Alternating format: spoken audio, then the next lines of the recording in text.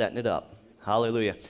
Well, today, like I told you, I want to talk about keys to an effective prayer life. Now, when you talk about the topic of prayer, there is so much ground you could cover on prayer. Amen? You could go in so many directions. There's so many different kinds of prayers. There's the prayer of faith, prayer of intercession, prayer of supplication, prayer of consecration. You know, the if it be thy will prayer. Amen. And so, but I'm not going to go into each one today. For each of those prayers, though, there are certain principles for each kind of prayer. You understand that? And we'll get into that in further services and stuff like that. For example, let me just touch on this, the real basic one. Don't try using the rules of the prayer of consecration, the if it be thy will, with the prayer of faith. It doesn't work. It's like going on a basketball court trying to play soccer. It's not going to work. Right? Amen. So the prayer of faith never has if it be thy will in it. All right? Now that's as far as I'm going to go by discussing the different kinds of prayer today. But today the keys that I'm going to talk about, they're basically general guidelines for any kind of prayer. Now what is prayer? Prayer is simply communication with God, right? Asking him. Mark 11:23 and 24, which I'm going to get into in a little bit. In the New Testament, notice, well, I'll get into that in a minute here. You can pray or you can say. You can pray or you can say. I'll get into that later down the road here. But just stick that in the back of your memory bank. Amen. But we need to know that tremendous power is available to us as Christians through prayer. Can you say amen to that? Amen. I mentioned a while back that some things won't take place on this earth unless a Christian asks for it in prayer. Certain things will not come to pass in your life unless you ask, unless you activate it by prayer. You know, some Christians think that God will do anything he wants, anytime he wants to do it, and we have no part in it. That's as far as from the truth as anything that could be far from the truth. Good preaching. Amen. You know, some people think that, oh, I don't have to do anything. I don't have to pray for this. If God wants it to happen, it'll just happen. Well, you're going to be waiting a while, brother. You're going to be waiting a while, sister, because this is a partnership between you and God. Now, if that were the case, if you didn't have to do anything, turn with me to Ezekiel 22. If God would do anything he wants, anytime, without any participation on our part, let me just run you through a couple scriptures and you tell me what you think after these. Amen. See, we got to stay in line with the Word of God, with Scripture. Amen. Stay inside the boundaries of the Word. You'll save yourself some heartache. And you'll get some blessings that you've never gotten before when you start to get light on these things. Right? Ezekiel 22. And look at verse 30. Ezekiel 22, verse 30. Says this. God said this. And I sought for a man among them that should make up the hedge and stand in the gap before me for the land, that I should not destroy it. But I found none. That, my friend, is talking about the prayer of intercession. Fill in the gap. Now, why would God put a scripture in there like that?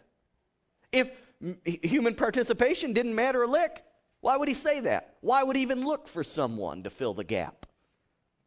I'll tell you why. Because we are supposed to participate in this thing. Amen. Matthew 9:37.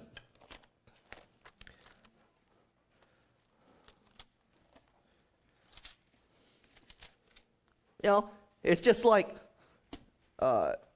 Jesus, the Bible says that he died for the sins of the whole world, didn't it? So he died for the sins of the whole world. Well, is the whole world saved? No. Why? Because there's something human has to do to tap into that blessing. Right? Same thing with us. We need to tap into the power of prayer because there's a blessing in it. Matthew 9:37. Verse 38. Then saith he, Then saith Jesus unto his disciples, The harvest truly is plenteous, but the laborers are few. Pray ye therefore the Lord of the harvest, or ask the Lord of the harvest, that he will send laborers into his harvest.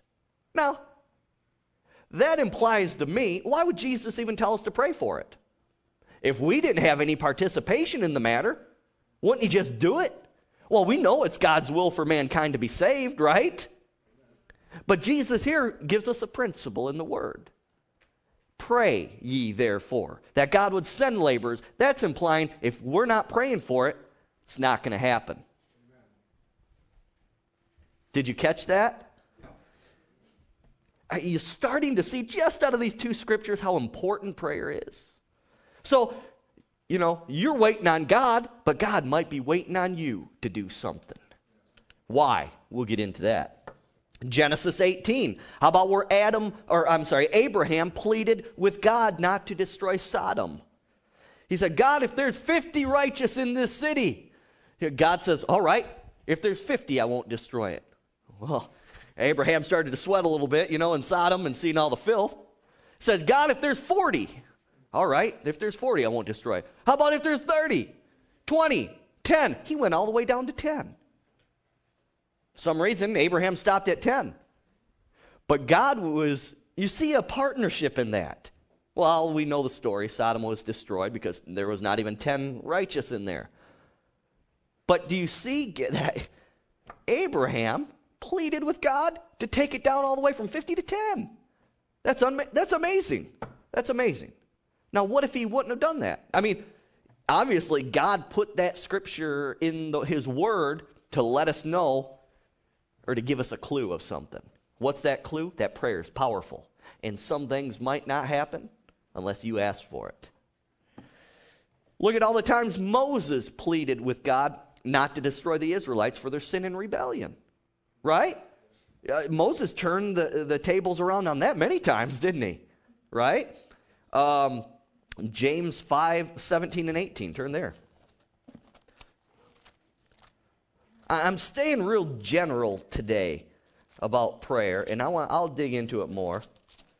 But I just felt like I needed to stay kind of general today to give people a foundation. We need a foundation, don't we? Right?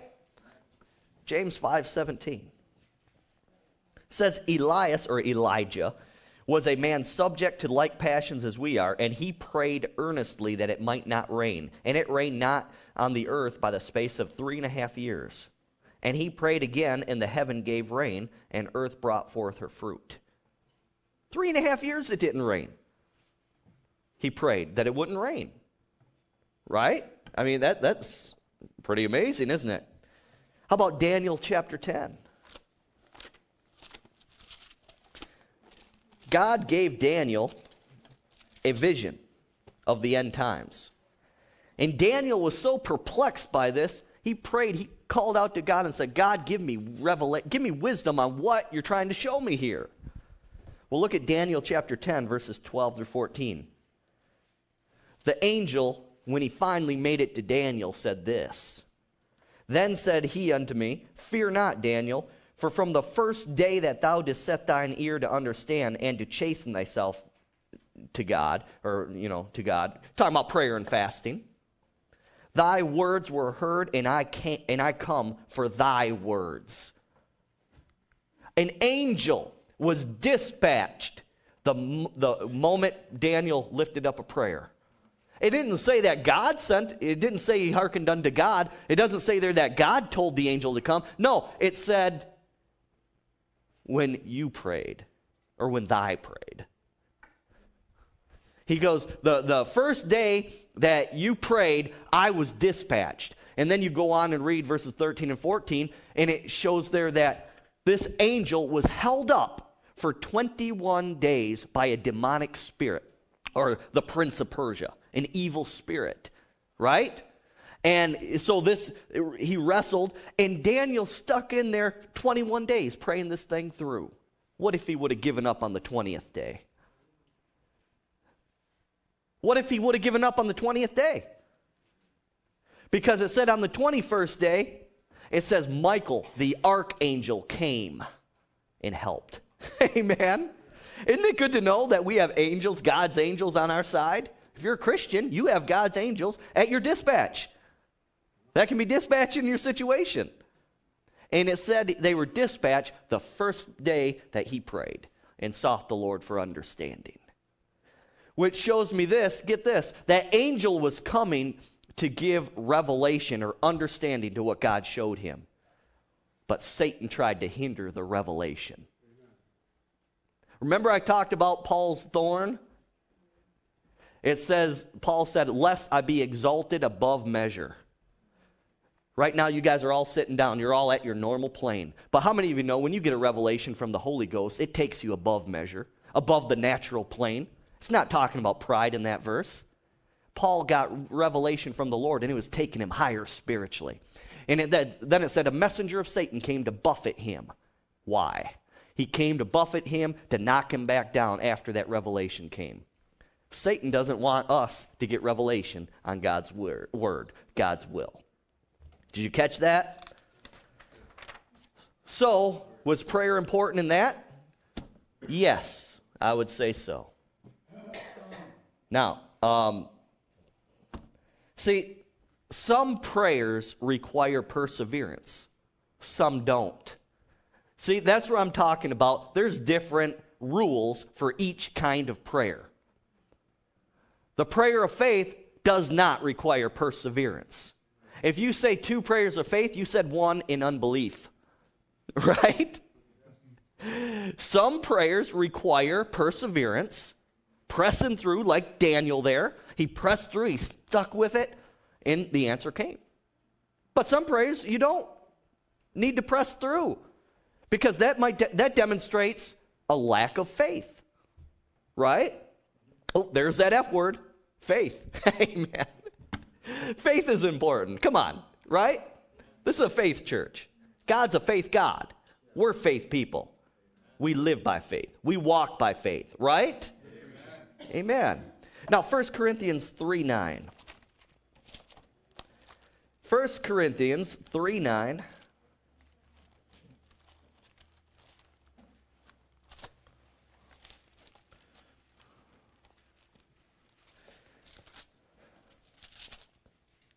First Corinthians 3:9 says this. It says, for we, who's we? The body of Christ, Christians. For we are laborers together with God. Underline that. Laborers together with God. You are God's husbandry. You are God's building. Notice right there, that one verse shows us that God's looking for a partnership. Amen. God is looking for a partnership on this earth.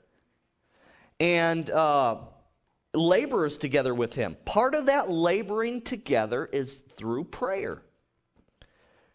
Part of that laboring process with him is through prayer. So, listen to me. God limits himself. God, you hear some people say, oh, God can do anything. He can. Listen to me. Listen to this statement real clear.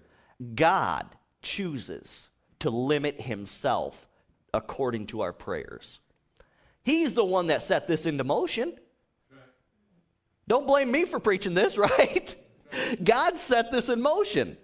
He limits himself according to mankind's prayers on this earth.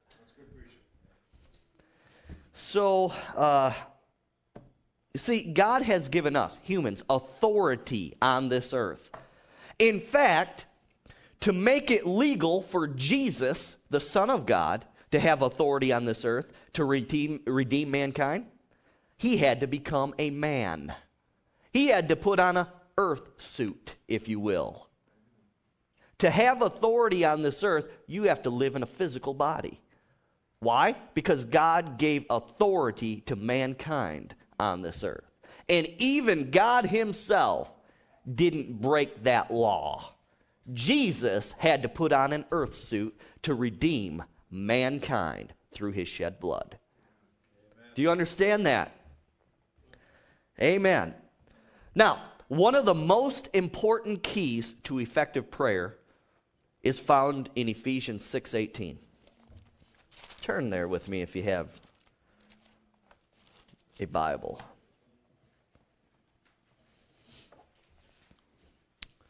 Ephesians 6:18.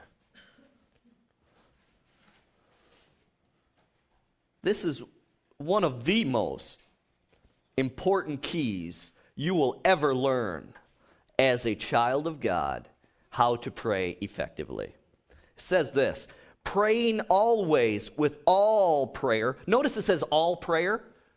What you talking about, Lord? Well, there's different kinds of prayer, like I said. With all prayer and supplication in the Spirit. Stop right there. With all prayer and supplication in the Spirit. You could say it this way. Praying always with all prayer and supplication, being led by the Holy Spirit. Key number one, if you want an effective prayer life, you must be led by the Holy Spirit in your prayer life. How many of you know if the Holy Spirit shows you something to pray for, there's a purpose behind it, and if you obey what the Holy Spirit's showing you, fruit's going to come forth from that. Is that right? Amen. Do I have to convince you anymore? Amen. When you're being led by the Holy Spirit, you're going to see fruit. Now, the Holy Spirit is our guide. He is our leader, right? If you go and take a tour of somewhere, the caverns or something down in Kentucky, you have a tour guide. He always stays in the front, right? Be led by the Holy Spirit. He's our guide. He's our leader. Amen. He's our teacher. He will teach you how to pray in a certain situation. Next key. So key number one, you got to be led by the Holy Spirit. He'll show you what prayer is needed for that time, right? Number two, you must know that faith must be present when you pray. You must know that faith must be present when you pray. Turn with me to James 1. Turn with me to James chapter 1. I'm going to be looking at verses 5 through 8 that are so clear that I don't know how anyone can't see this in the Word. Who dispute that, oh, faith this, faith that. Go to James 1, 5 through 8. This is so clear. It says, if any of you lack wisdom, let him ask of God that giveth to all men liberally and upbraids not, or doesn't hold back, and it shall be given him. But let him ask in faith, nothing wavering. For he that wavers is like a wave of the sea, driven with the wind and tossed. For let not that man or that person think that he shall receive anything of the Lord. Can it get any clearer that God demands faith when we come to him? Right? It says I could even go a step further and say you can even tell that individual you're not going to get anything from God with that, praying like that, or if you're going to speak unbelief like that, right? It said you even have the authority to say that. Tell him that person's not going to receive anything if you don't come to me in faith. Now, which brings me something else here. Hebrews 11:6 says this: without faith, it's impossible to please God. Amen. Impossible to please God. Hey, is there anything God can't do? You hear people say, oh, God can do anything he wants. No, he can't be pleased without faith. He can't be pleased without faith. And, well, that's a whole other sermon on its own, is the things that God can't do and won't do. He won't bless sin, right? He won't do it. He's not going to bend just for Brother Wayne over there, right? He won't do it. That's a whole other teaching right there, though. Hallelujah. But listen, to truly have faith for a specific thing, you need to know some things from God's Word first. Why? Because the Word of God backs our faith. Hey, listen, Romans 10:17, turn there with me. Hallelujah. As I was studying for this, this scripture really jumped out. Like I said before, we just read over the scripture sometimes so casually. But then, when you take time to really chew on the word, the meat of the word,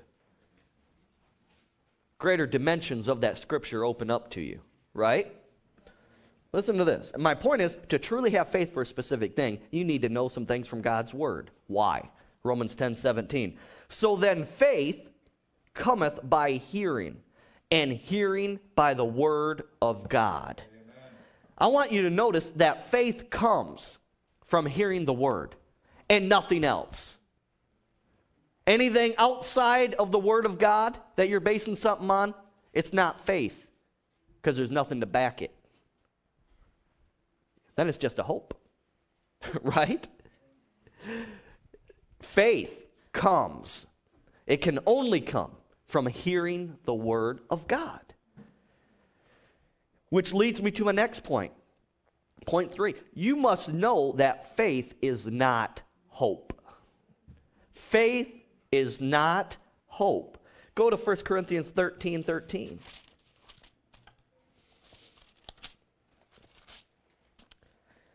1 Corinthians 13:13. Of course, that's the love chapter. And I'm going to be reading from that shortly. Other parts of it.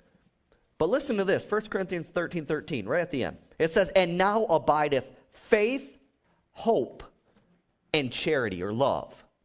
Notice that the word of God right there separates faith and hope. Faith is not hope. Hope is not faith. Right? Hebrews 11:1. Turn with me over here. Point something out to you. Hebrews 11:1.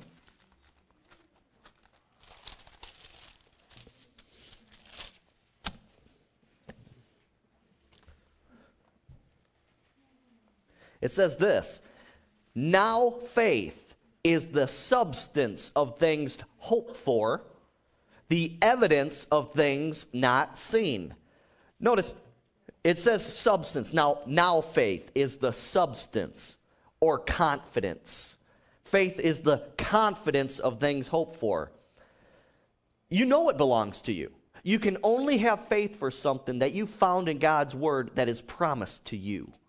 Now, there's the gift of faith. Now that's a gift of the Spirit.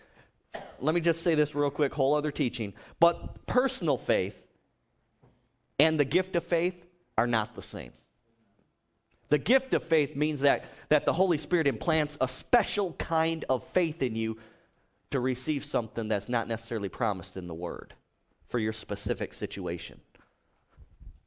I'll get into that at a later time. Just stick that away in your memory. The gift of faith, the gift of the Spirit, the gift of faith is separate from personal faith. Okay? But listen, there is no substance, no confidence, no evidence in hope. Did you catch that? It says faith is the substance of things hoped for. Faith gives substance or confidence to the hope that you had. So faith is not hope, and hope is not faith. Don't try to confuse them. Don't pray. There's no prayer of hope. There's no prayer of hope. Amen. That hope has to turn into faith. Now, but I want you to notice there, like I was getting ready to say, I want you to notice that hope is in the equation of faith. Look at Hebrews 11:1 again. Now faith is the substance or confidence of things hoped for. Hope must be present to bring you to faith. Hope causes a person to search the Scriptures to see what belongs to them. That's biblical hope. Biblical hope will always put something in you to search the Scriptures and to find out if that thing is in the Word. When you find it in the Word, now that hope can be turned into faith, into substance, into evidence to receive. Hey, faith receives, hope doesn't. But I don't want you to minimize hope. Just don't try to replace faith with hope. Right? Just don't try to replace faith with hope. Amen. And without faith, it's impossible to please God. Hallelujah. Go to Mark 11:23.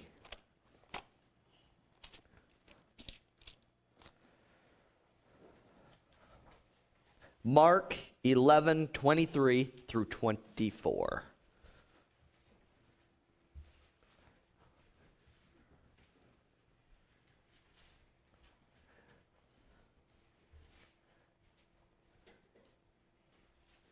Now, this next key that I'm going to share with you is probably going to border more along the lines of the prayer of faith, okay? But still, faith is essential. When you come to God, you got to believe that He is. Not the I was, but He is. Amen. Now listen to me. Mark 11:23 through 24. Jesus said these words, "For verily I say unto you, that whosoever shall say unto this mountain, Be thou removed, and be thou cast into the sea, and shall not doubt in his heart, but shall believe that those things which he saith shall come to pass, he shall have whatsoever he saith. Therefore I say unto you, what things soever you desire, when you pray, believe that you receive them, and you shall have them." Notice, believe you receive when you pray. Not before, not after. It says when you pray. The moment that you pray, you got to believe.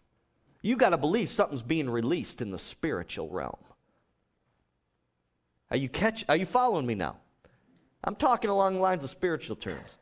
You know, it's interesting, in 1 Corinthians where Paul's talking about spiritual growth, spiritual maturity, talks about babes in Christ, you know the baby Christians. Paul made a statement. He said, "I couldn't speak unto you spiritual things because you're babies in the Lord." Amen? So I'm talking on spiritual terms now. You following me?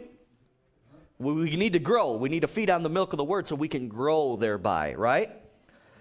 Believe you received your answer when you pray. It says, "Therefore I say unto you, what things soever you desire, when you pray, believe." Now, so before praying for something, knowing this, that at the point we say that prayer, the Lord expects us to believe we received when we pray. Maybe before praying for something, you ought to get into the Word, build your faith up for that thing you're going to pray for. I've seen too many people who pray for something, they didn't have a lick of faith when they prayed it at first, and then they start digging into the Word after they pray. But that's not scriptural. It would do some good, some common sense for us to get into the Bible. Find scriptures relating to that particular thing that you can back your faith on. Substance, evidence to back your faith. Right? And then when you feel built up enough, you're on those scriptures, you're confessing the word, now pray for it. Because now you can believe when you pray. Does that make sense to you? Hallelujah. There's something else I thought I wanted to pull out of that. Let me just take a moment here. Yes, thank you, Lord. Now, it's interesting to me that verse 23 talks about saying. Remember I mentioned in the new covenant you can say or you can pray? They're along the same lines. Notice in verse 23, Jesus is saying, if you say unto this mountain. Why? Because saying is a form of prayer. Because you're exercising your authority in Christ. Notice in verse 23, it says, if you shall say unto this mountain, it's say. And then you go down to 24. And you know they're connected because Jesus says, therefore I say unto you. Therefore means the verse before is connected to this one. Are you following me this morning? Look at it. Therefore I say unto you. And then he talks about praying. Say or pray. Either way, exercise your authority in Christ. Amen. Hallelujah. Next key. We need to walk in love. No bitterness, no unforgiveness. And stay out of sin. There's that 3-letter word again. You know, turn with me to Psalm 66:18. You know, I actually heard, I don't know what church it was, it's not in this area, but I heard of a church that wouldn't talk about the blood of Jesus, wouldn't mention anything about the blood of Jesus because they don't want to offend anybody by using the term blood. Give me a break. You can see how much they value the blood of Jesus, right? That's what the Hebrews calls, they're counting the blood of the covenant a common thing. Don't make that mistake. Amen. The blood of Jesus is holy. But anyways, we can't be worried about people getting offended. In fact, you know, when I came to the Lord and I heard messages that changed my life, I was offended. I was offended when I heard it. But guess what? I took it to heart and I changed. Why? Because it wasn't the word of man, it was the word of God. And the word is quick and powerful and sharper than any two-edged sword. So that kind of offense is good. Amen. If you're offended, I'm glad. Make a change in your life to get on course with God. Amen. Psalm 66:18. Look at this. The psalmist said this, under the inspiration of the Holy Ghost, if I regard iniquity or sin in my heart, the Lord will not hear me. Sin can block your communication path with God, right? Turn with me to Proverbs 28:9.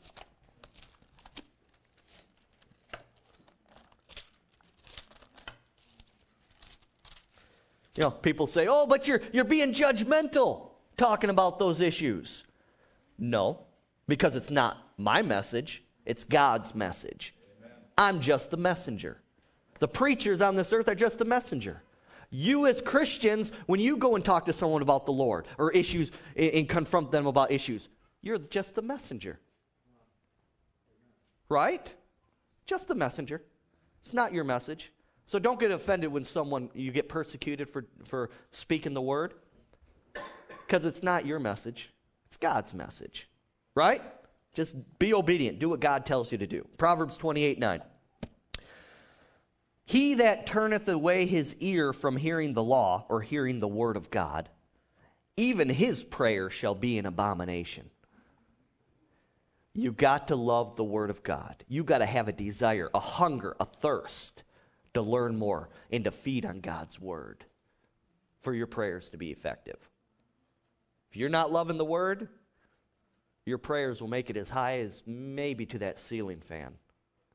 Amen. Right? All right. Now, Mark 11:25. Now, I just got done reading 23 and 24 in Mark 11. Well, let's go a couple more verses down. See what it has to say about unforgiveness, bitterness.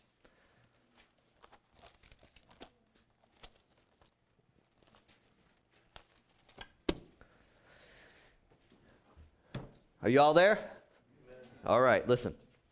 And when, this is Jesus speaking, mind you. Amen. This is Jesus speaking. Words are in red if you have the red letter edition. And when you stand praying, forgive. If you have aught against any, that your Father also which is in heaven may forgive you of your trespasses. But if you do not forgive, neither will your Father which is in heaven forgive your trespasses. And that's all in connection with prayer. your communication with God. If you're holding bitterness and unforgiveness, forget it. Then the prayers might just get as high as this, right? Won't go very far. Then you're just wasting your breath. If you're throwing up prayer, the only prayer that will make it up to the ears of our Heavenly Father if you're in unforgiveness and bitterness is a prayer of confession of that sin. Other than that, He doesn't want to hear it. He doesn't want to hear it because it's just vain then. You're tying our Heavenly Father's hands when you're holding on to sin, bitterness, and unforgiveness. And remember, He will not, He cannot bless sin. That's just a principle in the Word of God. Right? Go to James 5:16. This is interesting. With this one that I'm going to share with you, I never seen it like this before until last night. And I don't know why.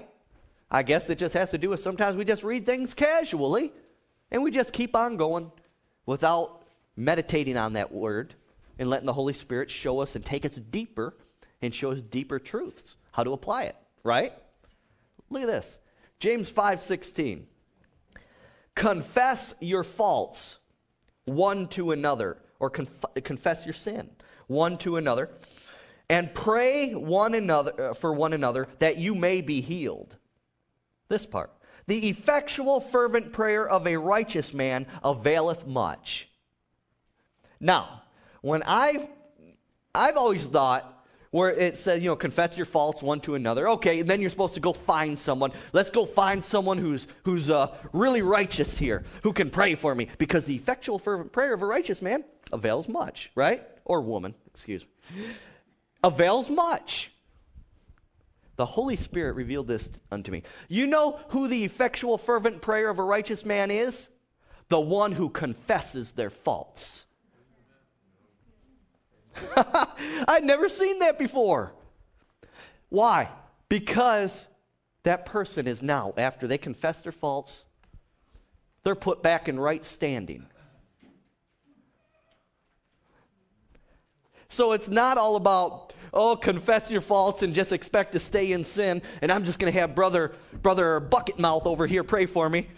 Someone who's real spiritual pray for me, and I can continue just to stay in sin. I can live like the devil, but I'll just find Benny Hinn or someone to pray for me. No. The effectual fervent prayer of a righteous man, the fervent prayer of a righteous man, that righteous man is the one who confesses their faults and gets right with God.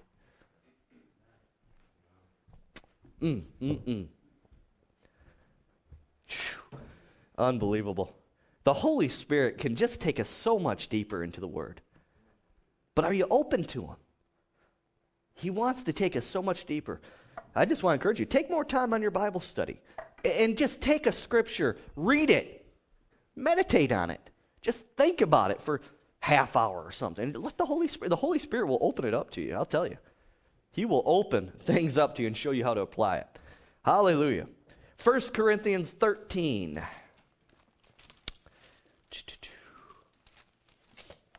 First Corinthians 13, verses 4 through 7. And you might want to circle verses 4 through 7 because that's the definition of love, biblical love. Hallelujah. Listen to this. Now, I'm reading the King James, and it says charity. But where it has charity, it's talking about love, okay? It says, well, I'll just put love in where it says charity, just for your sakes. Love suffers long and is kind. Love envies not. Love vaunteth not itself. It is not puffed up. It does not behave itself unseemly. It doesn't seek her own. It is not easily provoked. It thinks no evil.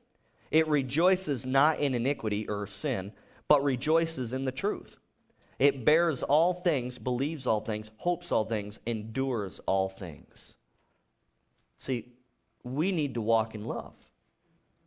And if you're not walking in love, you're in sin. Let me say that again. If you're not walking in love toward your fellow man this morning, you're in sin. Because anytime we cross the boundary of love, you're stepping on the side of sin. And I will say this, your relationship with your Heavenly Father is in direct proportion to the people on this earth. Your vertical relationship is in direct proportion to relationship with others. That's why the Bible says that he who hates his brother is in darkness. Because if you hate here, there's a ceiling right over top of your head. And your relationship with your Heavenly Father is stunted. Amen. Now, look at verse 6. I got to show you this. The Holy Spirit jumped something out at me last night about this. It says that love rejoices not in iniquity or sin, but rejoices in the truth. Right there it calls iniquity or sin deceiving. And then it says the truth. Did you catch that? It says the truth, but the opposite of that in that is talking about sin. And the point is, sin is deceiving. Did you figure that out yet? Sin is deceiving. It'll pull you off course quicker than whatever. Sin is deceiving. Don't go there. Now, Matthew 18. Matthew 18.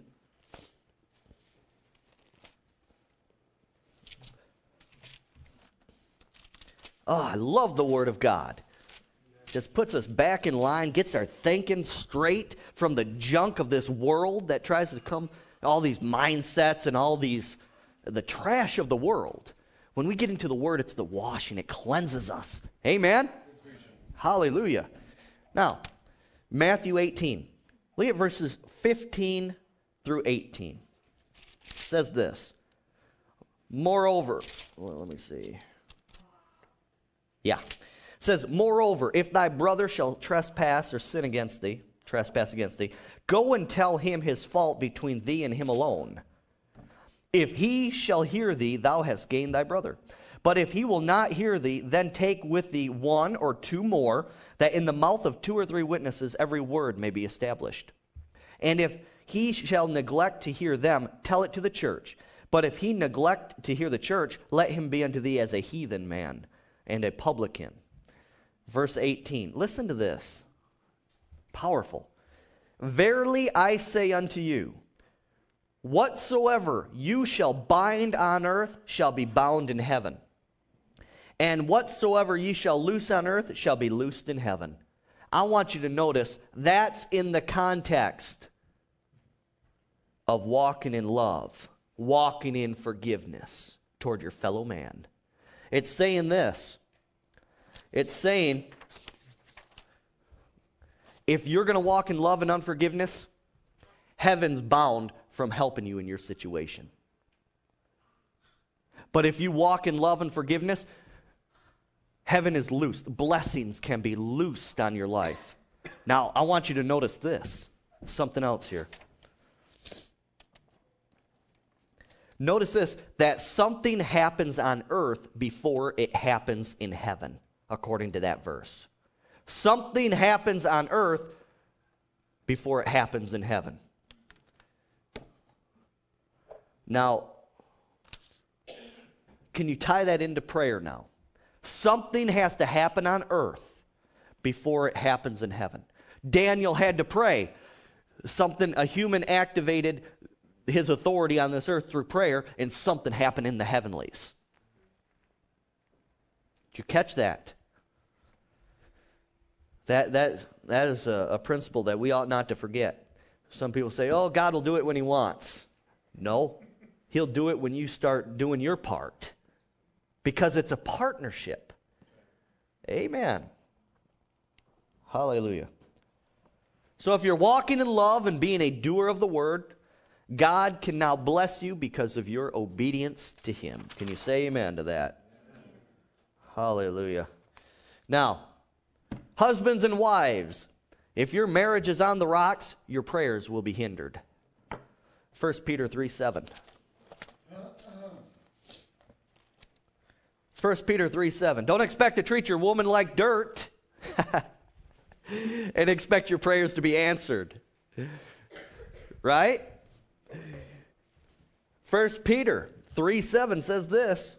Likewise, you husbands, dwell with them according to knowledge, giving honor unto the wife, as unto the weaker vessel, and as being heirs together of the grace of life, that your prayers be not hindered. Husbands, if you're not giving honor to your wife, your prayers are hindered. Amen. And they all said, amen. Ephesians 5. Hallelujah. I wouldn't be doing my job as a pastor, right, if I didn't bring in these family issues. Amen? That goes with anything. You treat your children like dirt. Don't expect God to bless you. Don't expect your prayers to be answered. Ephesians 5:25.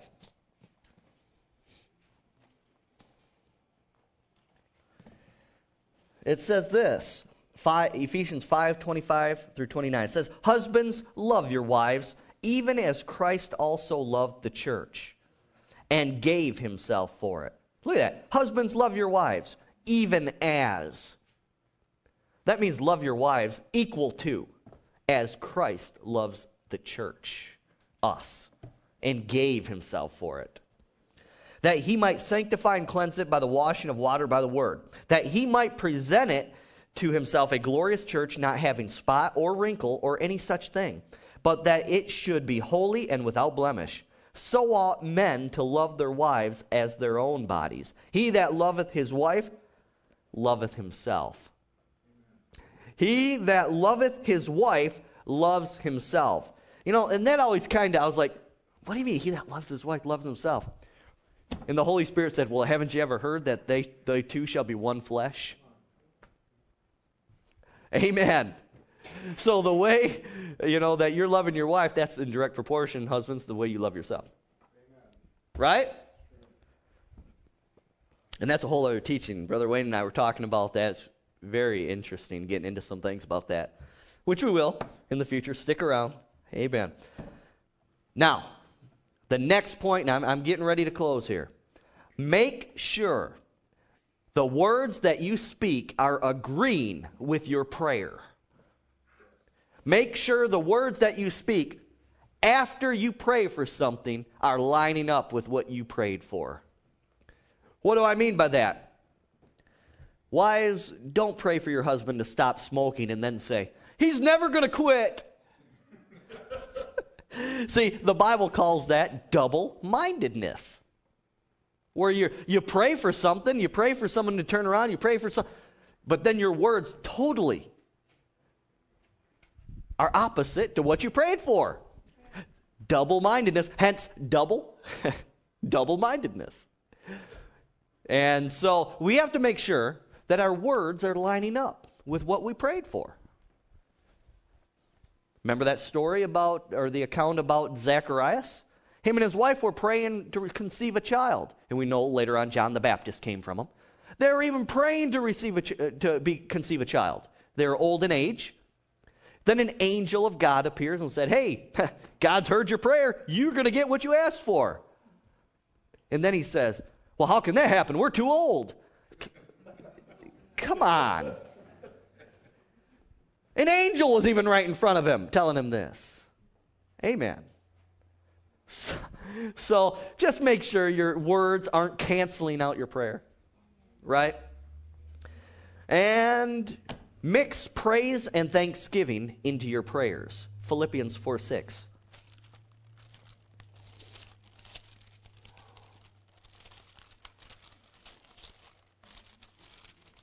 Philippians 4:6 says this.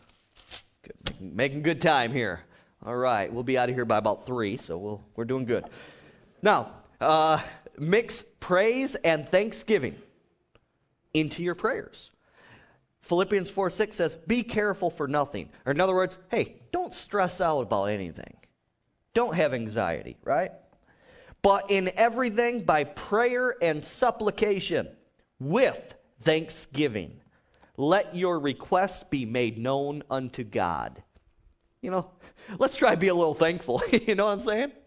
When we pray to God, let's acknowledge him, who he is. And I'm going to be getting into the Lord's Prayer. You know, so many people think, oh, you know, the Lord's Prayer, you just recite it. You know, Jesus was just giving us a word-for-word model. No. What he was doing was giving us examples and a structure of what we are to pray for. Right? Now, I'm not saying it's bad. Go ahead. You can repeat the Lord's Prayer and, you know, as much as you want. Just don't do any Hail Marys or anything like that. But listen. Mix praise and thanksgiving into your prayers. Go to Psalm 100, verse 4. That's where I draw the line. Hail Marys, right? Okay. Now, Psalm 104 says this. Enter into his gates. Whose gates? The Lord's. Into his presence. Enter his gates with thanksgiving. So it says to even come into his presence. Even the outward, even to get through the gate. There needs to be thanksgiving. All right? And then it says, and into his courts with praise. So go a step further than thanksgiving. Give him praise. It'll take you into his courts. It'll take you deeper into his presence. How many of you want to dwell in his presence? How many want to remain in his presence? Amen. Well, to get through the gate, you got to have thanksgiving. Now, if you want to get a little closer, add some praise to it. Hallelujah. Add some praise to it. Glory to God. It says, be thankful unto him and bless his name. Amen. In fact, you know, Psalm 22:3 says that God inhabits or dwells in the praise of his people. Amen. Interesting, isn't it? He inhabits or dwells in the praise of his people. Hallelujah. And the last point that I want to mention today with this message, turn to Luke 11.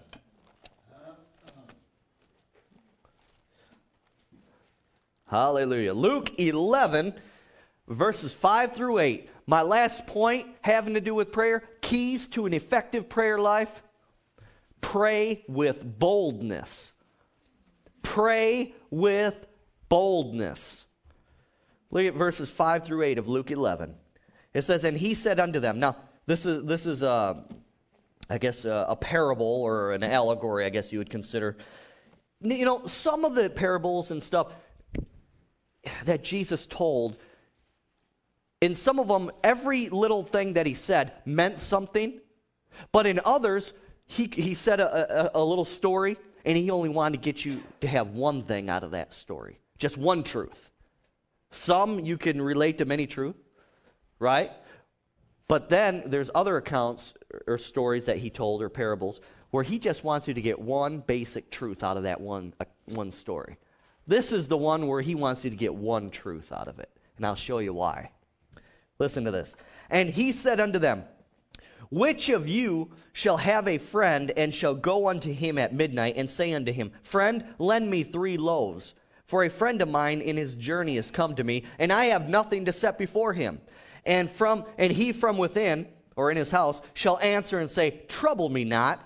The door is now shut, and my children are all with me in bed. I cannot rise and give thee.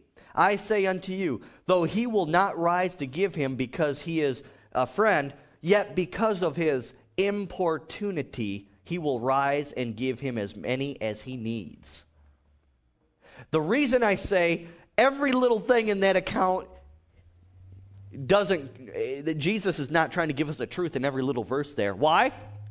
Well, do you think this really talks about our Heavenly Father? Trouble me not. The door is now shut. Don't ask me. That don't even add up. You see what I'm saying? That's not even scriptural. God says, call unto me, and I will answer you. He's always opened the door. Ask, seek, knock. Okay? But here's what I want you to get out of this one right here. Verse 8. It says, yet because of his importunity, he will rise and give him as many as he needs. That word importunity is the key to what Jesus wanted to get across in that one story. What does it mean? It means shamelessness or boldness. Jesus is saying, when you pray, come to your Heavenly Father, come to the throne of grace boldly, shamelessly. Know who you are in Christ and come to the throne of grace. Amen. So in there, it's not talking about persistence. Remember, I told you there's some prayers where you're going to have to be persistent. That's not talking about that. It's talking about boldness. It's talking about shamelessness. Let's all stand in this place as we close out today. Hallelujah. Hallelujah. Keys to an effective prayer life. If you put those keys into practice in your prayer life, you will notice a difference. You will see answered prayer. Because it wasn't my opinion. I took it straight from the Word of God. Amen. Now there might be someone in here today, you have never made Jesus Christ the Lord of your life. Friend, the only prayer that God is going to hear from you is the one where you're making Jesus Christ the Lord and Savior of your life. Then you can enter into the family of God. If you want to make Jesus Christ the Lord and Savior of your life today, I want you to come down to this altar, and I want to pray with you personally over here on the right, your right, and I want to pray with you to receive Jesus as your Lord and Savior. Number two, there might be some here who has never received the baptism in the Holy Spirit. What is it? Jesus said in Acts 1:8, you shall receive power after the Holy Spirit has come upon you. You see, when you were born again, when you were saved, the Holy Spirit came on the inside. But now He wants to endue you with power. He wants to come upon you to have power to be a witness for Jesus. If you want to receive the baptism of the Holy Spirit, you come down here to the right, and I want to lay hands on you. If you're in this place and you say, Pastor James, I have been a Christian for years, but I have backslidden. I have fallen away. I fell into sin. And today I want to make it right. I want to rededicate my life to the Lord Jesus Christ. If you want to rededicate your life to the Lord, I want to pray with you this morning. Come on down to this area in the right. And lastly, if you need a healing in your physical body, if you need a miracle in your life, any other kind of prayer, I want you to come down to the right. Hallelujah. Just worship the Lord as this song plays.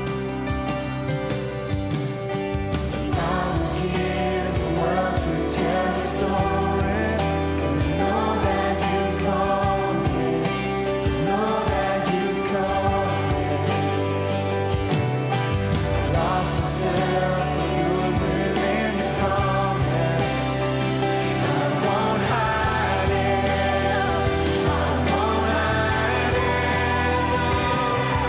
'Cause Jesus, I believe in you, and I would go to the ends of the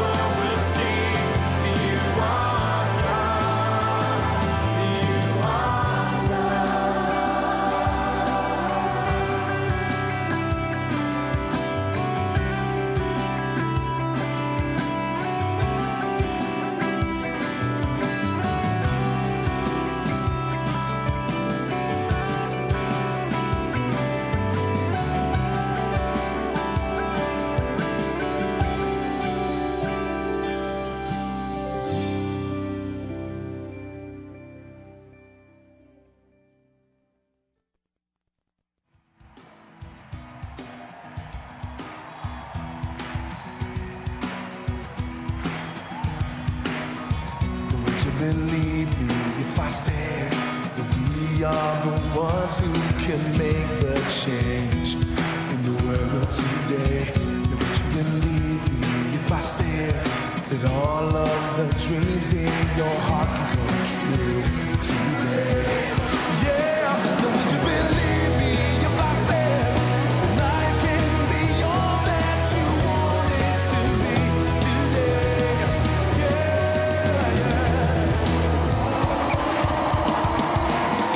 Now if I had wings I would fly, 'cause all that I need you are, and if the world came in around me, Hallelujah. you are still. Give the Lord a shout this morning for what he's done. Hallelujah. Thank you, Lord. Yes. Let's listen to this a minute. This is powerful.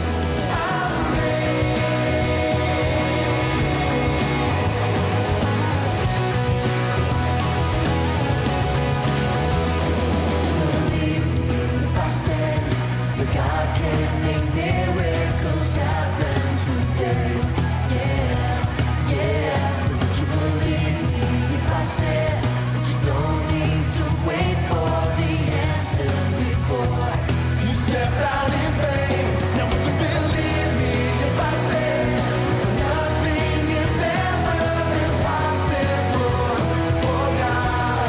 Yeah, yeah, yeah. Now if I had wings I would fly, 'cause all that I need you are, and if the world can't get around me, to you I still hold on, 'cause you're all that I believe, and the one that created me, Jesus, because of you, I'm Hallelujah. It's because of Jesus we're free. And that's the only reason. Amen. He did the work. Tap into it this morning. Hallelujah. God inside, you won't regret one moment of it. Give all that you can for God, for God. Now if I had wings I would fly, 'cause all that I need you are, and if the world can't get around me, to you I still hold on, 'cause you're all that I believe, and the one that created me, Jesus, because of you. Now if I had wings I would fly, 'cause all that I need you are, and if the world can't get around me, to you I still hold on, 'cause you're all that I believe, and the one that created me, Jesus, because of you, I'm free. I'm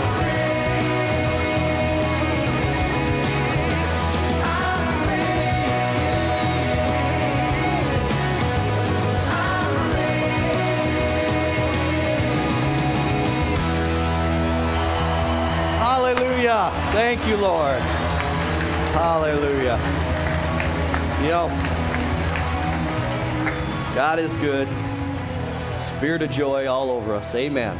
Now, be sure to show up Wednesday night if you're able. I'll tell you, these video series are going to be a blessing. 7 p.m., 6 p.m. prayer, 7 p.m., 6:45, we're going to show the first video. And then at about 7:15, I'm going to have Brother Wayne. He was going to do last Wednesday, but of course we canceled it because of the weather. So I'm going to let him do his teaching after the first video. He's going to be talking about the revelation gifts of the Spirit. So, very important. Amen. We want to be. Do you want to be used by the Holy Ghost? Amen. We got to be trained. Amen. And let's see, what else? What else here before we go? Remember, if you request a CD of the service today, it'll be ready next Sunday, right? We want to let Chris go home and eat lunch with his family today. So, praise God. Visitors, thank you for coming. Members, we love you. We love you all. Come on back. Tune into the radio broadcast next week if you're able. Spread the word. Revival starts in you. God bless you.